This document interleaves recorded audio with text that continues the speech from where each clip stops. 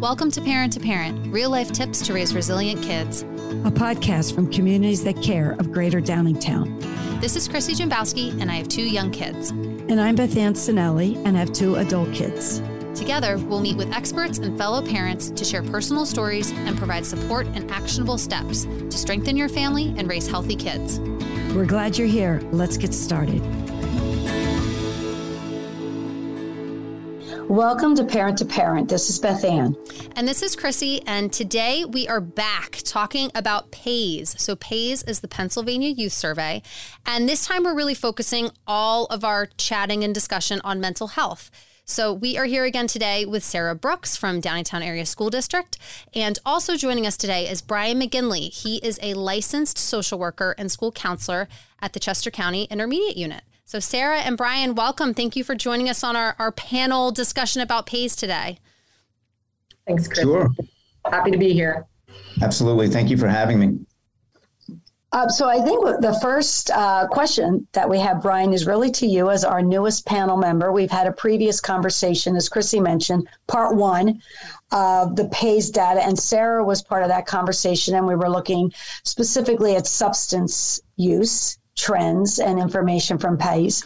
So I'm wondering, Brian, if you could share a little bit with us about yourself and what it is you are overseeing with the Chester County Intermediate Unit. Sure. Thanks. My role is as a training and consultation staff. So that basically means that I get to travel the county and sometimes other parts of the state to provide opportunities for training to educators around the county, all elementary, middle school, high school level. So to educators, to students, to parents. So I get to do that, every day, which is really enjoyable. And mostly I focus on the mental health needs of students and also some drug and alcohol issues. So I worked extensively before coming into education now, several decades ago, actually. I worked extensively in the mental health field and the drug and alcohol field. Nice. And you know what, we're going to talk to later on about the link between substance use and mental health. So I'm interested to hear what you have to say about that and how those two things are so linked up. So our setup today is more of a panel discussion again, and we are going to share stats from the PAYS data pertaining specifically to mental health. And we're also going to share in the second half, so what do we do with this information? So things that parents can do at home with their kids, and also resources that they can access and tips on building resiliency. So to start, most of these points we're going to cover do go along with what we're seeing at national levels and national trends in the U.S. among teens, but it's still nice to see what's happening at the local level with our youth. So first up, we wanted to share this trend and maybe talk about things that might be contributing to it. So when we looked at the PAYS data under the mental health section, this is what kids reported to us. And I'll link all of this up in the show notes too with the handouts that you can see a visual to go over it as well. But when students were asked if they felt sad or depressed most days in the past 12 months, 23% of 6th graders reported feeling this way. And then that increased a little bit in 8th and 10th grade and topped out at 44% in 12th grade. So this is a trend that's about the same as it was in 2019. And the other question to share that we wanted to talk about first was, at times, I think I am no good at all. So when students were asked this, if they felt this way, this too starts lower in 6th grade at about 26%, and then increases a little each year, ending at 47%. So it's about, just under half of seniors were reporting feeling this way. So these feelings overall themes of kids reporting having low self-worth, and sadness or depression, they start at a lower level in grade 6, and then they do seem to increase as kids get older and move through their grades. So can we just talk about, what's happening here and maybe what might be the things that lead to this situation? Yeah, and I think there's probably not one answer or one thing to be able to sort of clearly point the finger to, unfortunately. I know that's frustrating for us as a community. But when I think about it in terms of age and maturity and development and sort of kids' vocabulary at grade 6 versus grade 12, there are some different things that may or may not contribute to what students are reporting. And some of that I do think probably has to do with some of the pressures that they might be experiencing in 12th grade versus 6th grade. Hopefully students have greater vocabulary and emotional insight and awareness by the time they're seniors versus when they're in our 6th grade center. And so I think some of those pieces probably contribute to the increased reporting. And obviously there's also other aspects in terms of when I think of our senior year, this is also a time when our kids are really sort of experiencing some of the pressures that coincide with pending graduation, facing sort of that next step of independence, post-secondary transition planning, looking at college or other career opportunities. There's a lot of things that are going on during that year which could potentially contribute to why students are reporting some of the things that they're saying. I do also think it's important to remember, and as we've talked through numerous channels about parents continuing to have really difficult conversations with their kids, the piece that I'm cognizant of as we look at some of these data points is the fact that this really reinforces in my mind as your seniors are really trying to be independent and autonomous and make decisions and handle things on their own. This is also very clearly a time when we really need to be continuing as parents and trusted adults to push into some of those conversations and check in with how are you feeling. And yes, I know that maybe the college process is stressful and overwhelming, or maybe I do know that your classes aren't going quite the way that you were hoping they would, or maybe I know that there's a lot of stress in your social circle and that's contributing to how you're feeling. I think it's really imperative that we as adults and parents are continuing to push into those conversations because clearly there's a need and our kids are reporting that they may or may not be struggling emotionally. So I think those are some of my preliminary thoughts. I don't know if Brian wants to add any insight from his experience. Sure. Thanks, Sarah. Yeah, I agree with everything that you said. First of all, I do think it's complicated. It's a systemic problem. It's not just one thing. I think the low-hanging fruit is to blame the pandemic in recent years. But really what the pandemic did was it kind of piled on or exacerbated an issue that we were very concerned about prior to the pandemic. Like if we think back, and there was a time before the pandemic, if we think back to that time, we were concerned about the mental health of our youth then, right? We were concerned about the mental health of our kids, and we were concerned about the opioid crisis. They were the two things that were really on the radar. And then the pandemic happened, and it obviously took a back seat for a while. And so I think it's exacerbated what was already a systemic problem. So, like I said, it's not just one thing. And, generally speaking, researchers point to the usual suspects. And I like how Sarah got really specific developmentally with what, 11th and 12th graders might be going through, as well as elementary level kids. Like digital media is still a usual suspect, right? Bullying is still a usual suspect. And we see the height of bullying in 6th grade.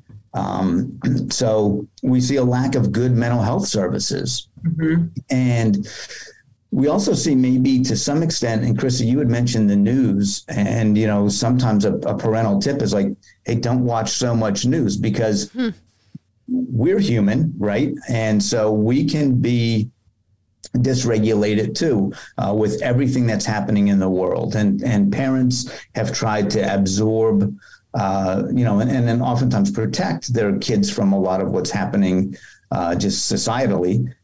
And so that can lead to dysregulated parents. Mm-hmm. And a dysregulated parent has a really tough time helping to teach co-regulation skills to a 6th grader or even a high school student. Mm-hmm. And in going around the county over the last couple of years, one of the things that gets said to me pretty often is I see more need to help juniors and seniors in high school self-regulate, that they don't quite have the self-regulation skills that maybe students 10 years ago had when it comes to being able to talk themselves down and become more calm and problem solve and things like that. So, distracted parents can be part of that, and dysregulated parents, and certainly without, looking at any blame. If parenting, I always think that if parenting isn't part of the problem, and who knows from family to family if it is or it isn't, we don't know that all the time, but we do know one thing, and that one thing is good parenting is going to be part of the solution to whatever the problem is. So I think that like Sarah said, there are multi-causal factors involved. That's a really good point that you brought up. And we did an episode a couple weeks back, and I can link it to the show notes, because it was with Dr. Lou Bevilacqua from Sonari Today, and it was all about emotional regulation. And a big piece of that, of what we talked about, was how parents and adults need to take care of themselves first before they're even able to take care of their kids, so that you're able to share your own regulation and role model. How do I handle stress and healthy coping and those types of things? Absolutely. I think the other thing that comes to mind, and sorry, Beth Ann, not to, but I also think about sort of what has become common language in our society. And also the fact that I feel like, and I had a conversation earlier today, actually in one of our buildings with an administrator about this, and the fact that a lot of times I think our teenagers in particular, to be truthful, they use certain words because they've become common vernacular in terms of like, I'm so stressed, I'm so anxious, I'm so depressed. And that's not to take away from their feelings. They may very well be feeling that way, but I think we probably still need to build more capacity in terms of instructing students and youth in general, like, what do those words actually mean? Yes. And there are elements of stress and there are elements of anxiety that are part of life. Some of those emotions in certain instances can actually be really helpful and motivating, but you do still have to be able to regulate them. And the same thing with other things in terms of depression and other moods. Like, I think we have to get to a place where kids kind of understand the words they're saying and the meaning behind those words, and that there's a difference between feeling like, when does something become a problem? And I think we talk about that often. And I think that's what we often hear from our parents as well, is like, well, how do I know, or when do I know that it's become a problem? And I think, there are certainly some very clinical indicators and answers to that question. But, those are obviously conversations that are hopefully happening with professionals. Hey, so Sarah, both you and Brian, before we even go into this next question, brought up a couple things. The one thing, when you were talking about students and communicating and what do these words really mean and their ease, but I think there's positive and negatives, right? Like, I think, and I'm kind of curious because you're in this every day, this experience, are kids more comfortable? Like, I think back to my kids as older, in their late 20s now. And one of the things that I observed with them was this comfort level, with kids being comfortable about discussing their medications they may be on, the problems they're experiencing, the treatment, the steps they're taking. Like, it just felt, which I felt was a positive, in that they're not hiding. There's a comfort level. There's more sharing about what they're experiencing around mental health. But then also, Sarah, to your point, is that with all of this sharing and all of this comfort, is there perhaps some sort of an unintended consequence to that? Or is it something where there's confusion then because they're using language that maybe has a meaning to them, but has a different meaning to an adult, or a different meaning to a professional that's working with students? So I just wanted to kind of, and Chrissy set this up by saying that the numbers and the experiences that are being reported in the Downingtown Area School District is not just owned by the Downingtown Area School District. This is something we're seeing across the county, as Brian said. We're hearing about it all the time on the news, reporting mental health in adolescents and young adults. So I just want to know, from your experiences, are you seeing sort of this trend where students' comfort level and communication is more willing and forthcoming? And does that also present a little bit of a challenge at the ease at which they're posting this information, talking about this information, sharing it openly with parents or with you as professionals? There's a lot there. I'm just kind of curious about what you see with that. It's funny. And then, did I cut you off, Brian? No, go ahead. We'll ping pong back and forth.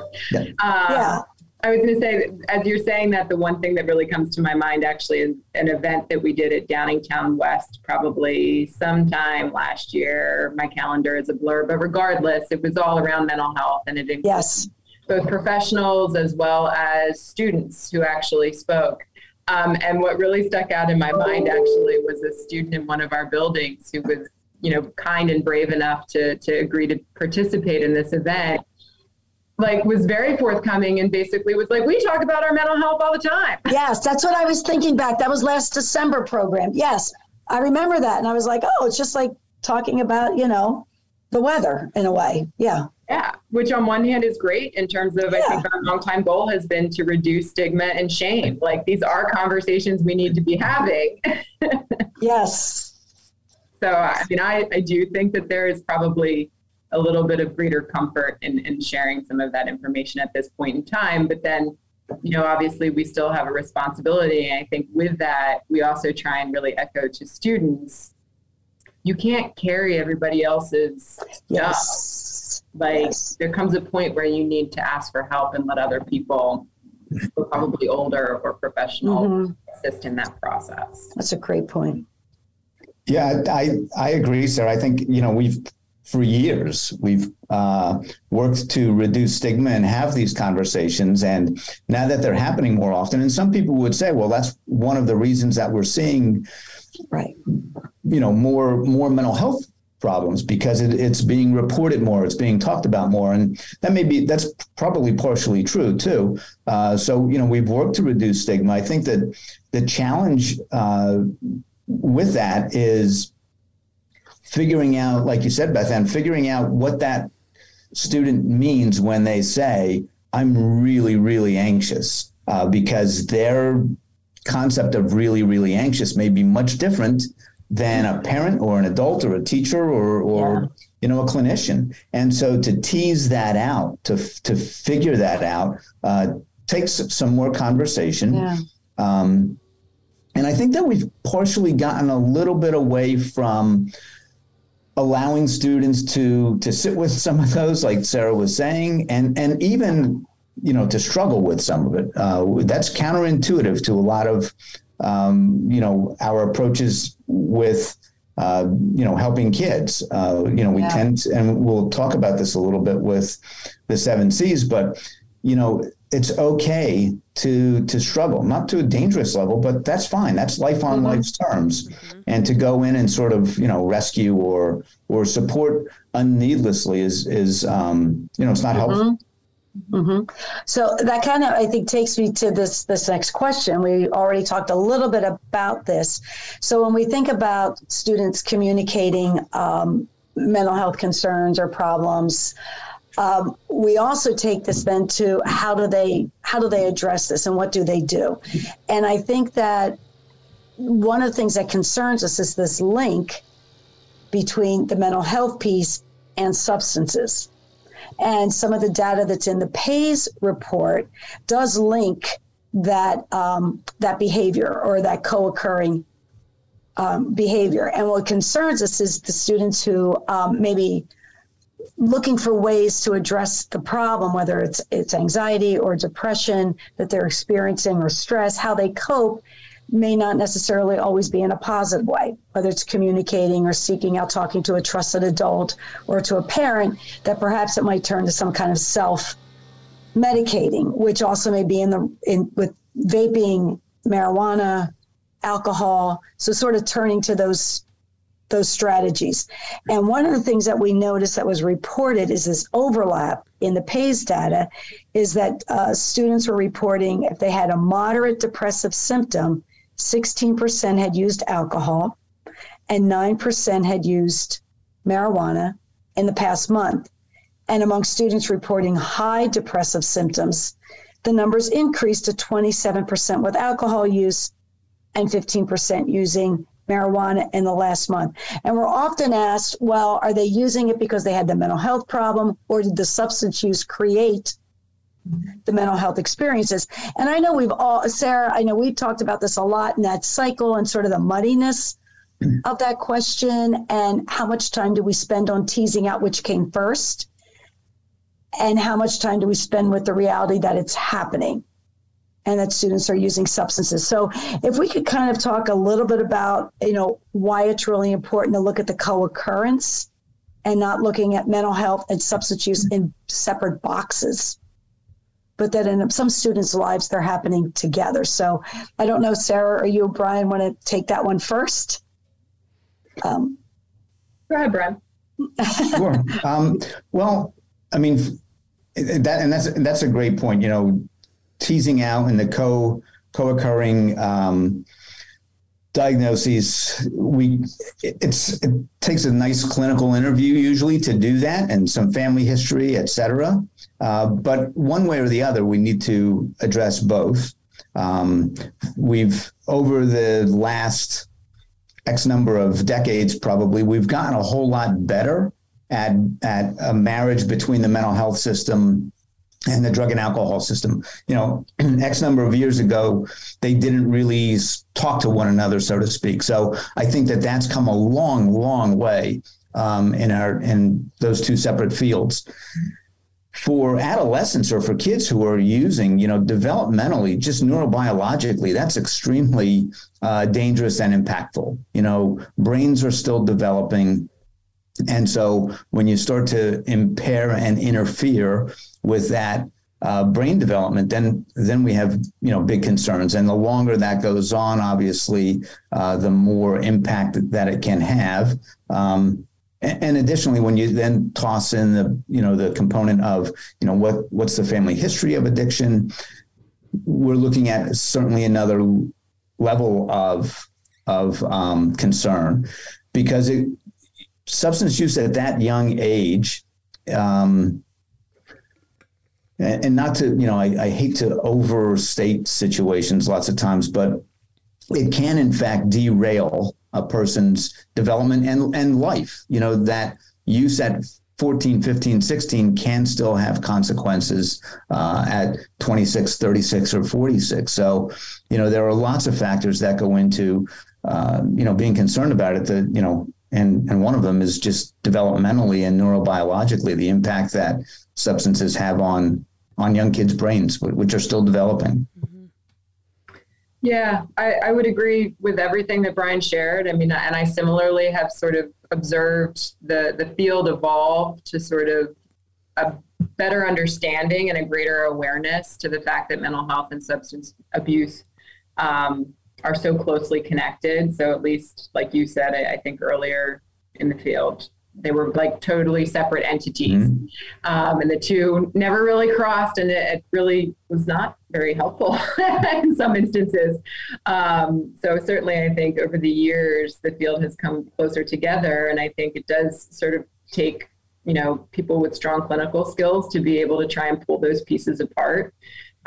It's not an easy thing to unpack by any means. I think I also come back to, it also kind of coincides with that whole conversation about emotional regulation and self-regulation. And to be truthful, like I sat in a conversation earlier today about eating disorders, which is a topic we'll discuss at another time. But, we were talking about similarly the comorbidity of eating disorders and mental health, and how often kids who are struggling with eating disorders are also struggling with depression and anxiety and symptoms of other things. And I think this is part of what makes mental health so challenging, because it is so complex. And then you add in the adolescent development and puberty and hormones and all that fun, which is just great. Right. And it becomes a bit of a hot mess. But I think, and we've had other conversations with like Karen Foundation, and I think of conversations we've had with Gretchen. And I think the other piece that's really hugely significant is obviously like the substances that kids are using today. And we've talked at length about sort of, like it looks very different than it once did. So the impact that that's having on kids and their neurodevelopment, and then their ability to emotionally regulate, that those are all really significant pieces that we need to pay attention to. Yeah. It takes a lot of time to unpack all of that. And it also takes a willingness to have conversations. And I say that because I know even for myself, like I've worked with treatment providers in the past.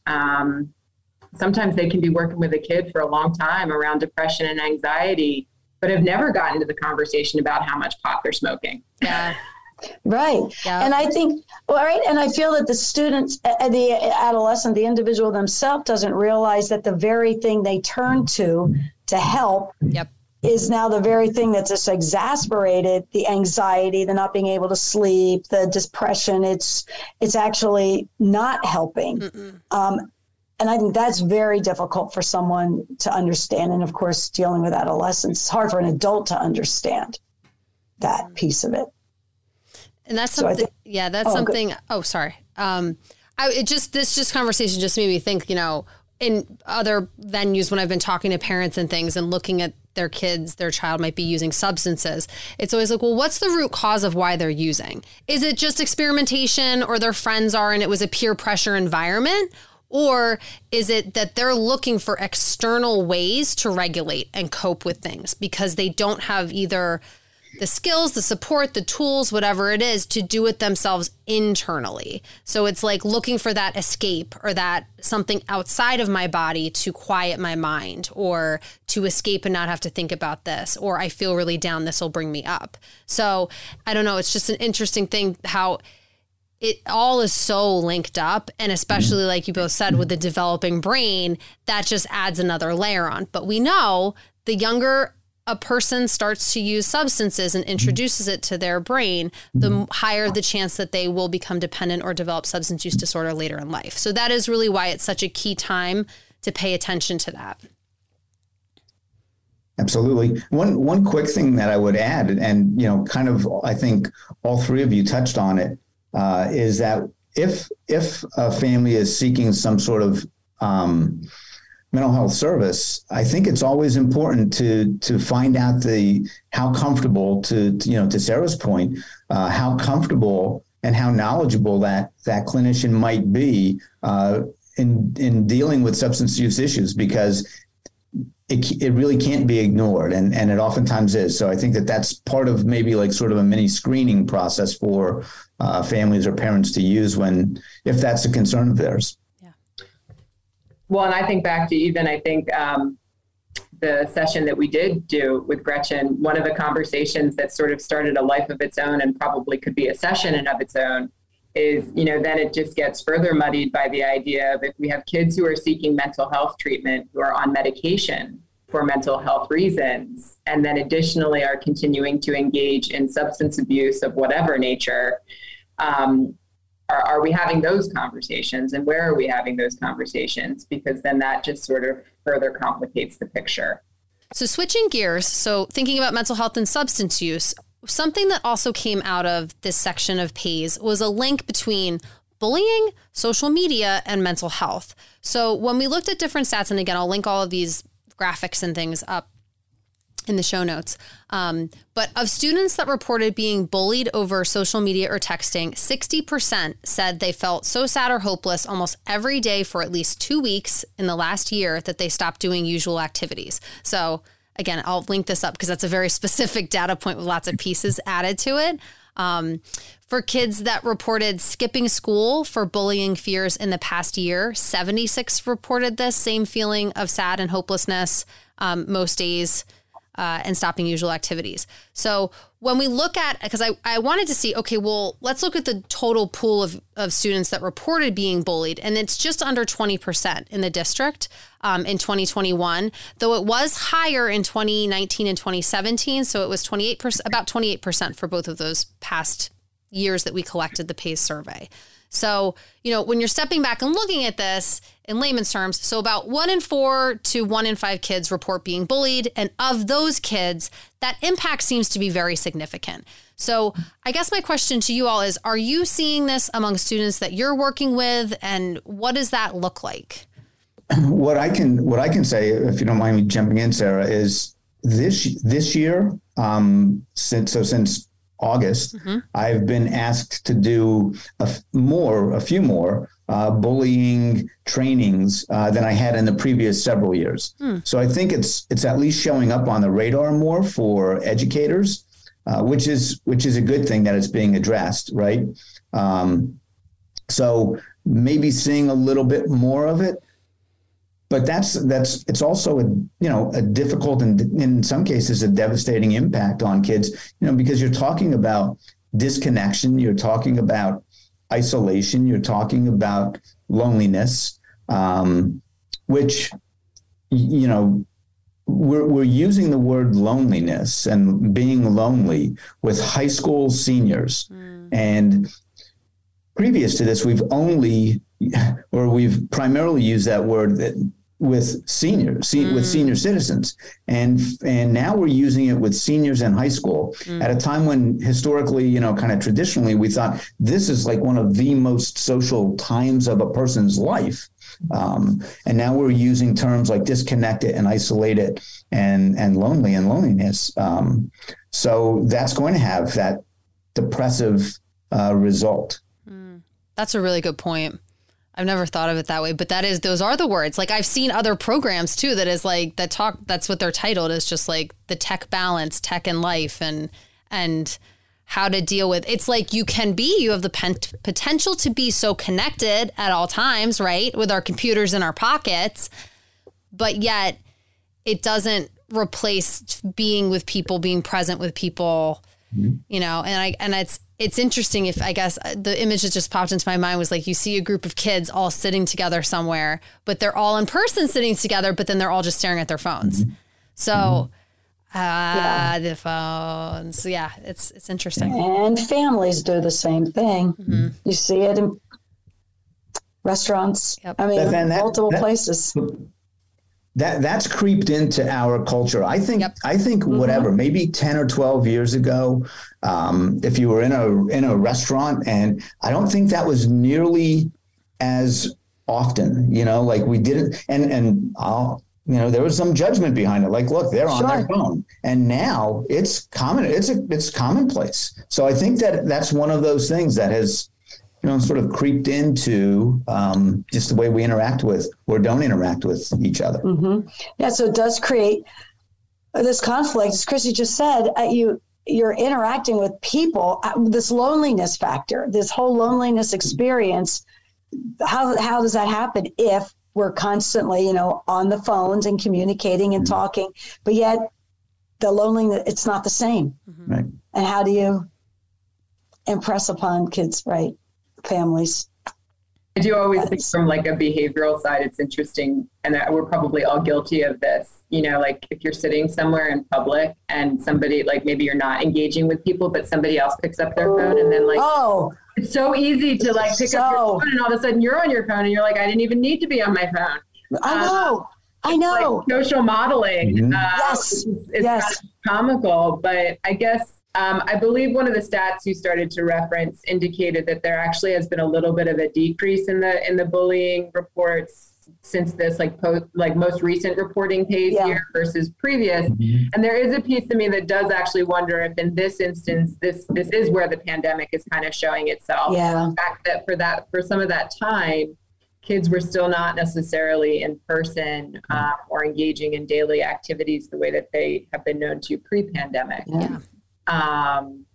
So I'm not sure if that's a place where the pandemic kind of skews the data a little bit. Yeah. I would say with respect to sort of my experience and what I also encounter with some of my team, I feel like a lot of conversations come up in regards to peer interactions. And I'll be honest with you, I probably, again, there's like a developmental piece in terms of where I think I hear the term bullying being used, and certainly much more so at our lower grade levels than our higher end grade levels. And I think, at the high schools, what I often hear about is peer interactions and still social connectedness, but also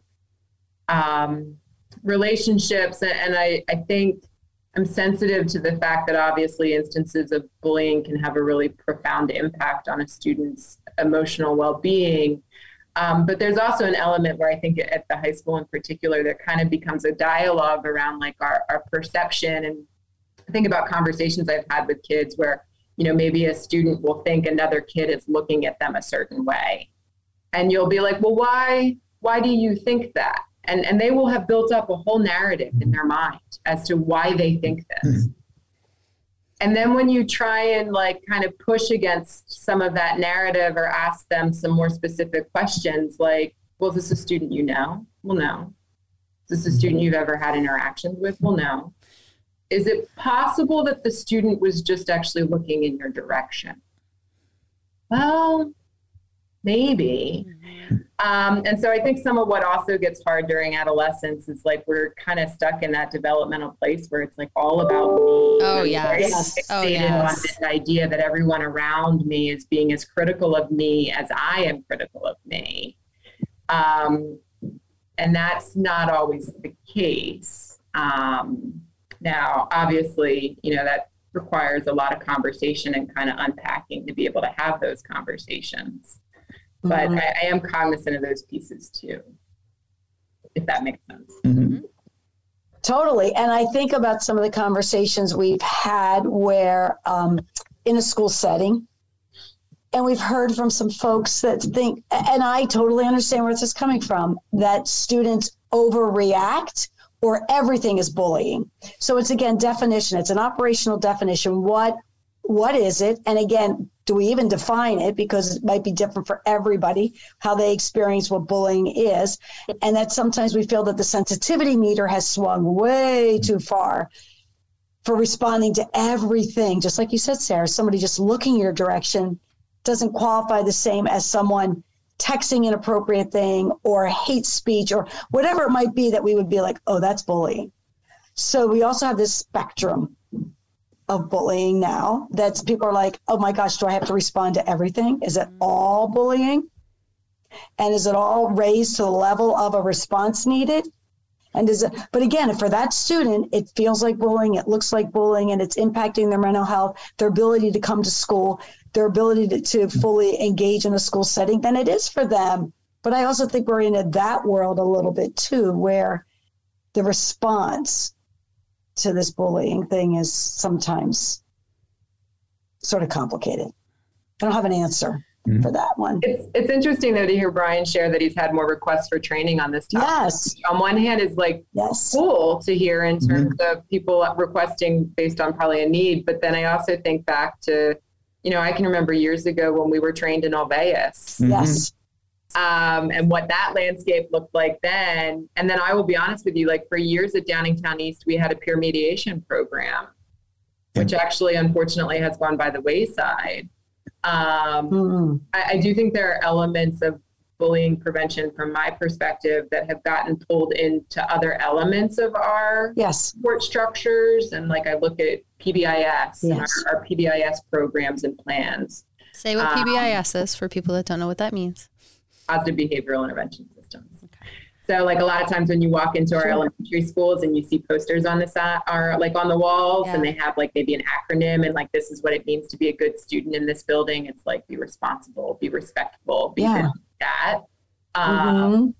There's a lot of messaging around that, but then there's also instruction that coincides with that. And there's places where we talk about what it means to be a respectful citizen in our school. And with that, I think also comes along sort of that bystander training piece of like observe other people being unkind to one another. What can you as a student do to try and sort of support your friends? So, I mean, I do think we've come a long way. Absolutely. But it's still a work in progress. That's a great point. And social emotional learning, the programs that are in there, and it's built into that because that is bullying prevention.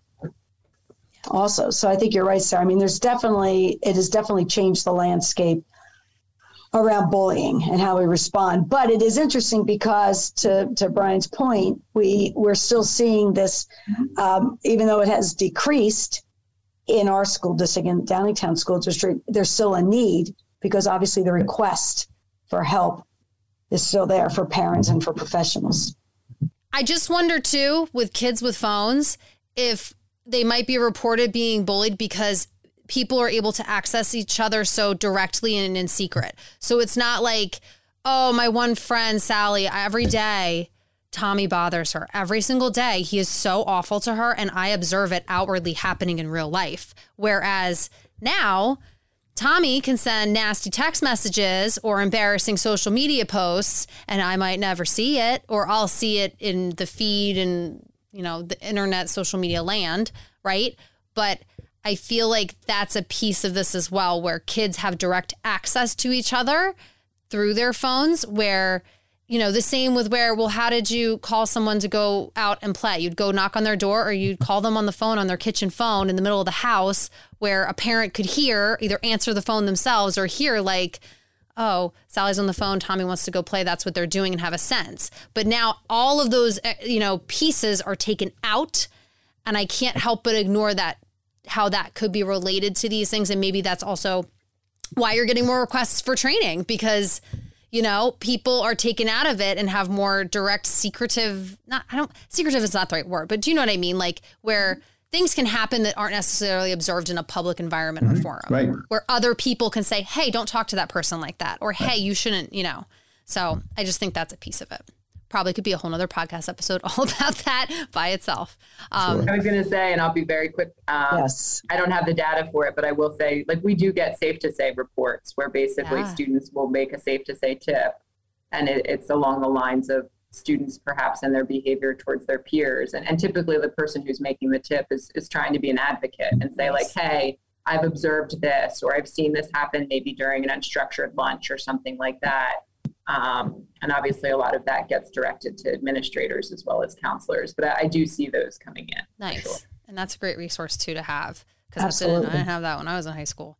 But okay. So when we get back though, so now that we have all this information and the stats and we've chatted about it, we want to figure out, okay, what do we do with this information? So we're going to take a quick break. And when we get back, Brian is going to be chatting with us and explaining and sharing some awesome specific tips on what to do. So we'll be right back.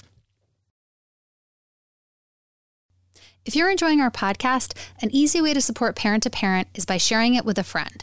You can send it to them in a text from your phone, or even better, post an episode you liked on social media. Maybe it's this one.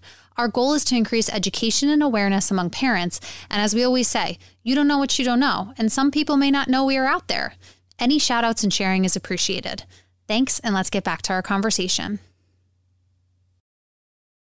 We are back, and Brian, when we were preparing for this episode, as we mentioned in the beginning of the episode, we always like to have these take action steps and resources and real tangible things that our listeners can be sharing with their family. And so what we'd like to do now is talk about the 7 C's of resilience. And if you could explain a little bit more about that and what that means and what that might look like for families. Sure. So the 7 C's, really the work of Dr. Kenneth Ginsburg, and it has to do with, developing resilience in kids. And I like this. I like the 7 C's for a few different reasons. They can be used at all developmental levels. So it's not, this works best with a 5 to 9-year-old or a 13 to 17-year-old. It's across the board. So all developmental levels, they're not in order. It's kind of, these are built into life. And that's the other thing that I really like about them. They're, I think, very practical, usable approaches, interventions that parents use when we're dealing with life on life's terms. So there isn't anything super clinical about them. There isn't anything, all that deeply psychological about them. That if parents are doing a pretty good job of parenting, they're already doing a lot of these things. They may just not have the, the language or look at it in this way. So, the first one is competence. Helping our kids develop that sense of competence and feeling that, hey, I can do this. I can handle this situation effectively. And I think it's important in order to do that, like we said a little bit earlier, that kids, that's a behavioral thing. Like I might struggle with this a little bit, but I can get through it. And as a result, when I come out the other end of whatever situation this is, I can feel competent. I can feel like, hey, I got this. I can do this. The next one is confidence. So real similar, right? And that's just believing in our abilities. But I also think that that's believing in our abilities because we've done something, not because someone has told us that we're wonderful, right? Not because someone has praised us, but because we've done something, and internally, we feel that sense of confidence, like, hey, I got this. So it's, again, something that parents can support, and kids can emerge from a situation that they've managed, and they can feel confident in that. The other, and this has been I think a prevailing theme since we've signed on, is connection. So we know that close ties create safety and security, and that's important. So, when someone feels disconnected, it's an awful feeling. And when we say, it can feel lonely, it can feel sad. So feeling that connection with our kids, our students, or our own children, super important. And so, again, they're built-in moments in day-to-day living. That might be making sure that you have X number of meals together in the course of the week. That might be making sure that when you're driving from school to practice, or driving your child from school to practice, whatever it might be, that the conversation is intentional and it's not distracted. So phones are down, radios are down, maybe listening to some music, but having that conversation. So that connection, I think, is a vital part of developing resiliency, because that's where trust comes from. That's where we can go back to that adult. That's where we can go back to that parent. And, there's a forum to be able to talk about some tough stuff. And Sarah mentioned, having those difficult conversations a few times. Well, this is all part of laying the groundwork to have those difficult conversations. I believe in the old saying, you prepare for war in times of peace. And so the time to step into the first difficult conversation is not when that first difficult conversation is needed, right? It goes a little bit easier, a little bit more smoothly if we've had that relationship and that connection. Character as kind of the fourth C. Developing a set of morals and values in our kids, in our children, by really, again, go back to doing, and I think the big one here is modeling. What do parents do when no one's looking? When only their family might know what's going on. So modeling, I think, is still our biggest teaching tool. It's our biggest teaching tool in schools. It's certainly our biggest teaching tool in families. And when we talk about kids as sponges, typically we think about, very, very young kids, but teens are right there as sponges too, right? Like, only they let us know about it if we mess up. So, I think that character, doing the right thing when no one is looking, and setting that example. The next C is contribution. So all too often, I think I know in the educational world, we maybe sometimes too often try to do too much for students, and certainly in families, I think the trend over the last X number of years has been to do a lot for our kids. We live in a very kid-centric kind of world. Yes. I could use some more contributing. Yeah. Brian. Yeah. So we're working on it. Yeah. To contribute, however that might look. I mean, everybody has different opportunities to contribute. And I'll give you an example. And this wasn't in my family. This was at a school where I was. The teachers used to do a winter break party every year. And so this was a tradition. Like, kids were always, it was at the Child and Career Development Center. And so it was a neat thing that happened. It was for high school students, basically. So this particular group of kids would have every year, the team of teachers would put on a winter party. And for a number of years, the teachers would bring everything, the all of the treats, all of the food, et cetera. And then someone said, well, why don't we have the students who can contribute bring something? And so that's what was worked out. And if a student couldn't contribute, completely fine. And no one had to know that, right? So one time, it was actually like October. The party wasn't until December, but the student comes up to me and he says, Mr. McGinley, are you going to the winter party? And I said, hey, listen, my man, I'm a good school counselor. I know where all the parties are in the school, and I go to all of them. And he's like, great. And he said, I'm bringing the soda. Aww. Yeah. And I said, really? He said, yep, I'm going to bring the soda. I said, you know what? I'll be there. Now, I knew that this student could not contribute the soda. I knew that. His family really, really struggled financially. He couldn't do it.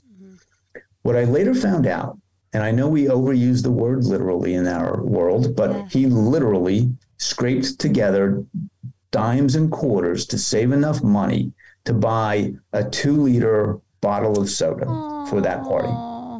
So I walk into the classroom, and it has a kind of a front door and a back door. He's at the back door where all the food is set up. I walk in the front door. He sees me, makes a beeline for me, and he literally grabs me by the shirt and says, come on, it's back here. My soda is back here, and pours the soda for me. Aww. And says, here, this is mine. I bought this. There is no better example of contribution, than that. That was what it was all about. So, we can't undervalue the importance of contribution. Mm-hmm. So that's one of the 7 C's. The next one is coping. So, and again, that's been one of our prevailing themes since we've signed on. And again, this goes back to helping kids not just develop cognitive coping skills, which is where I think very often go when we think about, developing coping skills and coping strategies. So that's definitely part of it, but also that regulation, that self-regulation that, we all talked about already, and that you guys, it sounds like, have talked about extensively before. So, being able to cope with life on life's terms, not protecting our kids from situations, but really having them being able to manage realistically and developmentally appropriately, right? Situations that come their way.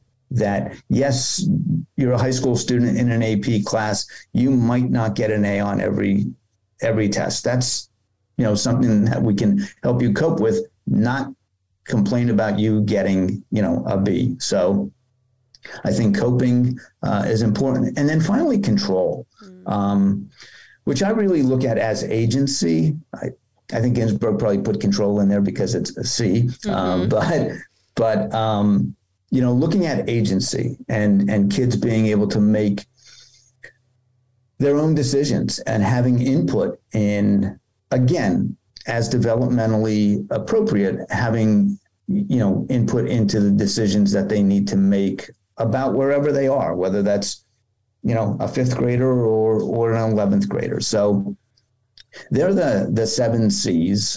So we had competence and confidence and connection and character, contribution, coping, and control. And I think that if we just live kind of life on life's terms, and as parents, there are countless opportunities in the course of, days, weeks, or years where we can teach those, and they're not one lesson books, right? We keep going back and revisiting those. So I think they're it's a nice practical little package of an approach. Like I said, not clinical, but life on life's terms. Yeah. I like that. You keep saying life on life's terms. I like that in those 7 C's. And I'll link those in the show notes. I'll find something to link up so that we can have those in there too. The other thing that we talked about as our last thing quick before we go, is in prepping this, I know that you have some specific items and kind of easy to do things or things that parents might already be doing to help them monitor their kids' mental health. Can you share those with us? Sure. And again, these are things like you just said, these are things that parents not only do, sometimes they kind of like perseverate on, but they're all things that parents are, good parents are usually highly attuned to. Mm-hmm. Again, not clinical. But these are 6 areas. So other than physical health, these are 6 areas of, I think, pretty big concern, and very diagnostic, very telling for parents, if just in monitoring their children. So, first one is their child sleeping? Kind of like the Goldilocks and 3 Bears, right? Mm-hmm. Is their child sleeping? We're all very attuned as parents, right? To, are they sleeping too much? Are they not sleeping enough? Is their sleep disturbed? Something, really, really easy to monitor. And again, parents are very attuned to it. And I always say that if someone said, Brian, you can ask 3 questions to sort of, quickly diagnose someone, one of the questions I would ask is about sleep. There's no doubt about that. That's a very, very telling kind of behavior. So is their child sleeping? Is their child eating? So are they eating too much? Are they eating too little? Are they not eating well? Are they eating healthy? Are they not eating healthy? Again, most families, if you're eating a meal together, the parent or parents at the table are attuned to how that young kid is eating, And so, that's a longstanding cultural tradition, right? We're paying attention to what our kids eat. So is their child eating? Is their child doing okay academically? And one time I said this, and one of the parents said, Brian, we're in Chester County. They can't be doing okay. They've got to be doing really well. And I thought, it's another, are they doing okay? That's really what it comes down to. Yeah. Because there are certain issues that come with doing really well sometimes, and there are certain issues that come with not doing well at all. So are they doing okay academically? The 4th one, I think, is really telling, and we can kind of, again, this is something that as a child develops, becomes less and less in parental control. So is their child making and keeping friends who are good for them? Not just making and keeping friends, but are they making and keeping friends who are good for them? And again, that's an age-old concern with parents. Like, conversationally, that will be happening 1,000 times in Chester County tonight. Well, they have a couple friends, but I don't know how good they are for them. Or, gee, they met a few people and, oh my gosh, they just click so well and they have fun and it's neat to hear kind of stuff. So, are they making friends and keeping friends who are good for them? The 5th one is their child using going back to what we've already talked about, right? Is their child using substances or doing other dangerous or risky, illegal, unhealthy behaviors? And that might be self-injurious behaviors. That may just be risk-taking behaviors that are dangerous or that are illegal. But again, I think that parents have long been on top of these kinds of things. And then finally, for number 6, kind of when the smoke clears and the dust settles, the bottom line is their child happy, right? Like, ultimately, is their child happy? Can the adults in that child's life look around and say, they're doing okay. They're generally pretty happy. Mm-hmm. So I think, and that's, that's one thing that, again, I think parents and adults in kids' lives look at one another and look at that child and want that child to be happy. Ultimately, that's usually the goal. The old saying is, I don't really care what you do for a living as long as you're happy doing it. So they're the 6, I think they're the 6 parental concerns other than physical health, like I said, that parents are concerned about and can really glean a lot of information from. And if they have concerns about any of those, that's where I think, to all of our points, and Sarah brought it up a couple times, you go back and you have those conversations, and you go back to, I believe in like going back to basics, not swimming out further than you can swim back kind of idea, like go back to basics. Let's get back on track. What works for us as a family. And then if those things don't work, if your typical sort of, if the things that have typically been okay for you, the things that have typically worked for you as strategies and interventions, on a family level, if that stops working for you, then I think, and Sarah, you can jump in on this, I think that's where you seek another level of care. Like that's where you may want to talk to a counselor or seek some more help. But, we can try those things internally first. Yeah. Hope those make sense. I love those. I think they're great. I'm going to put them all in the show notes and then link them up as well. But that's just, I'm going to make a little list for myself to look at for those 7 C's too. It's just simple things that you can integrate into day to day. Yeah, I agree with everything that Brian said and shared, and I appreciate all of that. I think they're great reminders. And I think the simplicity is part of the beauty in that. So, and similarly, to sort of pick up on your last point, if at some point you're finding that you need help outside your family, we are fortunate, even though sometimes it's hard to get access to mental health care just because of wait lists, which I'm aware of. We're all aware of it.